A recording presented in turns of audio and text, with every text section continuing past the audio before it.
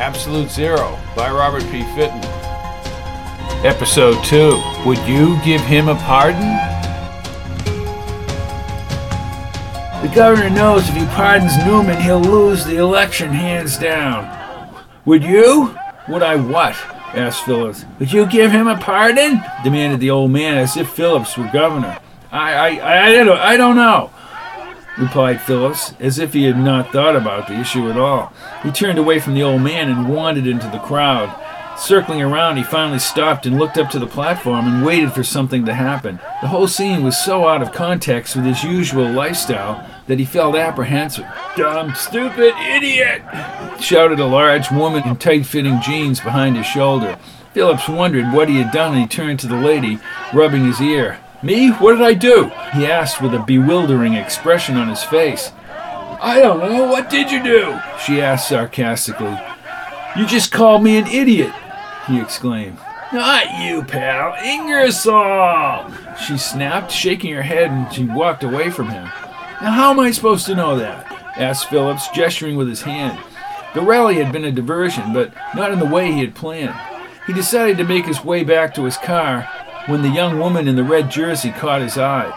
She was talking to several men who, from their notebooks and recorders, appeared to be reporters. He studied her bushy brown hair and slender frame. She had a quick smile and bright eyes, the color of which he had not noticed. As the men bid goodbye, he mustered up enough courage to go over and talk to her. He had taken but one step when a middle-aged man in a gray hat and brown baggy pants darted in front of his path. "Hey, Jack!" she yelled to the man as she grabbed his arm. Not now, Darby. I'm on to something big, really big," he said, moving his cigarette with every syllable. "You're always on to something big, Jack. What is it this time?" Phillips moved in closer as the man lowered his voice. "What I've got, Darby, my girl, will shake this country upside down and back again," he said with fire in his gray eyes. "Another one of those stories," she snickered. "Oh, go ahead, laugh," he warned, and he squeezed back into the crowd. You'll see. Phillips walked up to the reporter as she watched the man push through the people. "He looked in a hurry, Darby," said Phillips. "How'd you know my name?" She smiled as she looked over at him. Phillips looked into her eyes. "Blue. I overheard the guy talking." "Oh, well, he mentioned your name." "Oh," she answered, "he's a jerk. I never pay much attention to him. He works for the National Fact Finder. Most of what he prints is non-factual, to put it mildly." "Are you covering this execution?" asked Phillips. "Indirectly," she said as she looked down at his diamond-studded wedding band. "I'm here because Carey's coming here." "Brian Carey, the baseball player?" "No, Father Carey, the village vicar. Of course Brian Carey. Told you I work for Baseball News. Darby O'Malley, around the diamond," she said as Phillips shook his head. "Never read the column, eh?" "Nope, I haven't read the column," he answered as she smiled. "Well, what's your name?" "My name's Garry Phillips. I live right here in Craigville," said Phillips. "Oh, come over to protest the great injustice of it all?" she asked cynically. "Funny, you don't look like one of those diehards." "Oh, very perceptive," smiled Phillips. "To tell you the truth, I had an argument with my wife, and I decided to come out here. I thought it would take my mind off my problems." "Yeah? Well, Garry, I can tell you that this is the last place I want to be.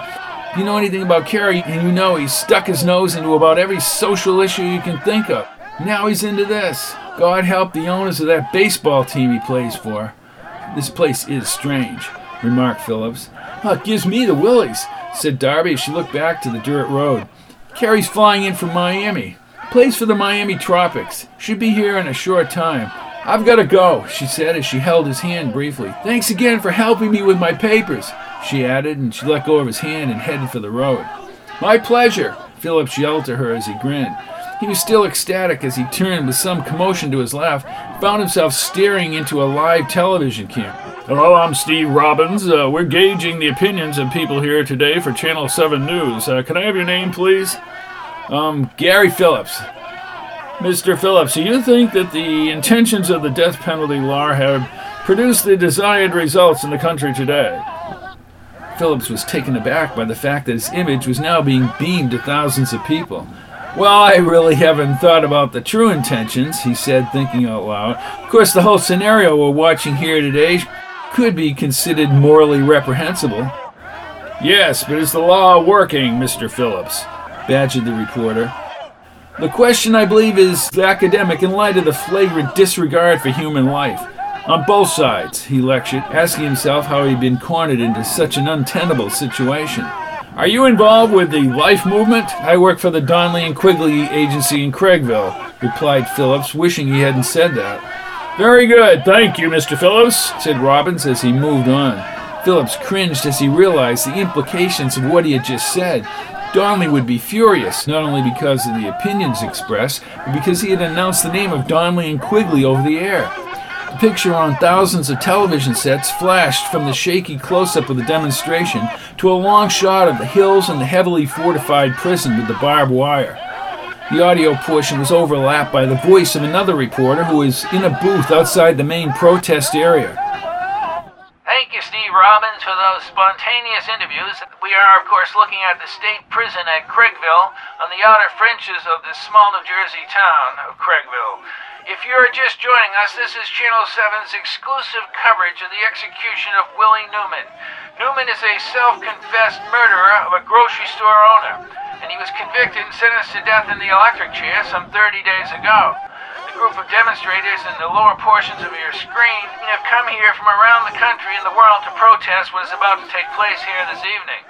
Most are members of a group called LIFE, Let Injustice Finally End. And their efforts today would be in vain unless a pardon or heavenly miracle takes place within the next 15 minutes. The image of a sprightly young newscaster in a three-piece suit and neatly styled hair was superimposed over the prison scene. Good evening, I'm Harry Shaw, reporting this evening on the 35th execution in the United States since the enactment of the Capital Punishment Act of over a year ago. Willie Newman, the man who says he wants to die, will be sent to the electric chair just minutes from now. A last-minute request for a pardon was sent by Newman's lawyer to Governor William Ingersoll. However, if the past is any reflection of the future, that pardon will be turned down. The governors of the... Shaw paused when he heard instructions being piped into his earpiece, and he raised his hand in order to hear the message more clearly. He looked toward the protesters and then spoke into the camera. We have just received word that Life leader Max Krager has been in contact with Willie Newman's lawyers concerning the pardon request. Krager, you can see him in the right of your screen, is making his way through the crowd. We do not know what the result of his consultation has been, said Shaw as his image was removed from the screen and the camera zoomed into the platform area. A slender, bald man dressed in jeans and a murky gray suit coat stepped onto the platform. He bowed his head as he trudged up to the microphone. In his trembling hands, he held some notes, and the crowd was hushed as he finally lifted his head up to speak. I have just talked to Attorney Alan Wright.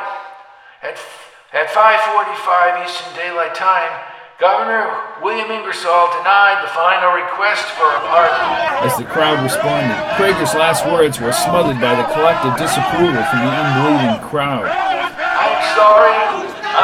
If I could just have some order here, I want to say that I'm sorry that the governor has denied the final request for a pardon to prevent the execution of Willie Newman, shouted Krager. He put his notes in his suit coat as the people buzzed with indignation, and he crunched his narrow nose, attempting to vent his feelings.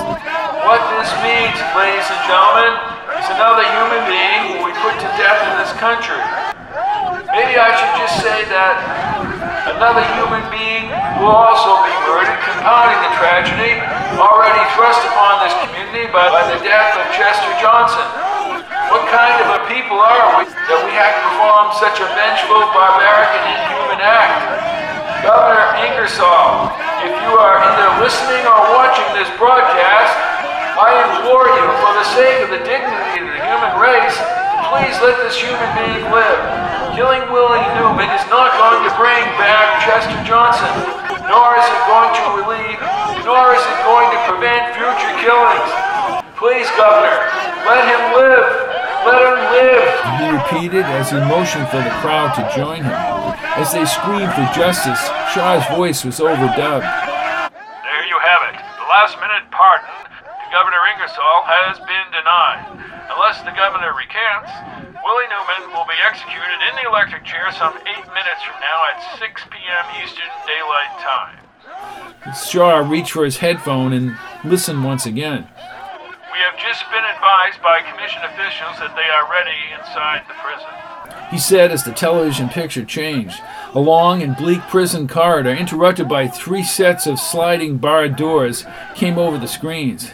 Once again, we must caution you that this broadcast is intended as a detriment to homicide by the Congress of the United States of America. It is not meant for amusement, nor is it meant for entertainment. Executions are gruesome and ugly sights. If you have children in your home, we urge you to either send them to another room or shut off your set. As Part 2, Section B of the Capital Punishment Act prescribes, the Commission shall provide public access to the execution itself as a clear detriment to future acts of hostility. So once more, we caution you that what you are about to see may be very, very offensive. As Shaw finished his statement, a loud, low-pitched noise like that of a foghorn repeated itself over the airwaves as large block letters flashed on the screen. Caution, execution imminent. Join us next week for another episode of Absolute Zero by Robert P. Fitton. Produced by Fitton Theater of the Words.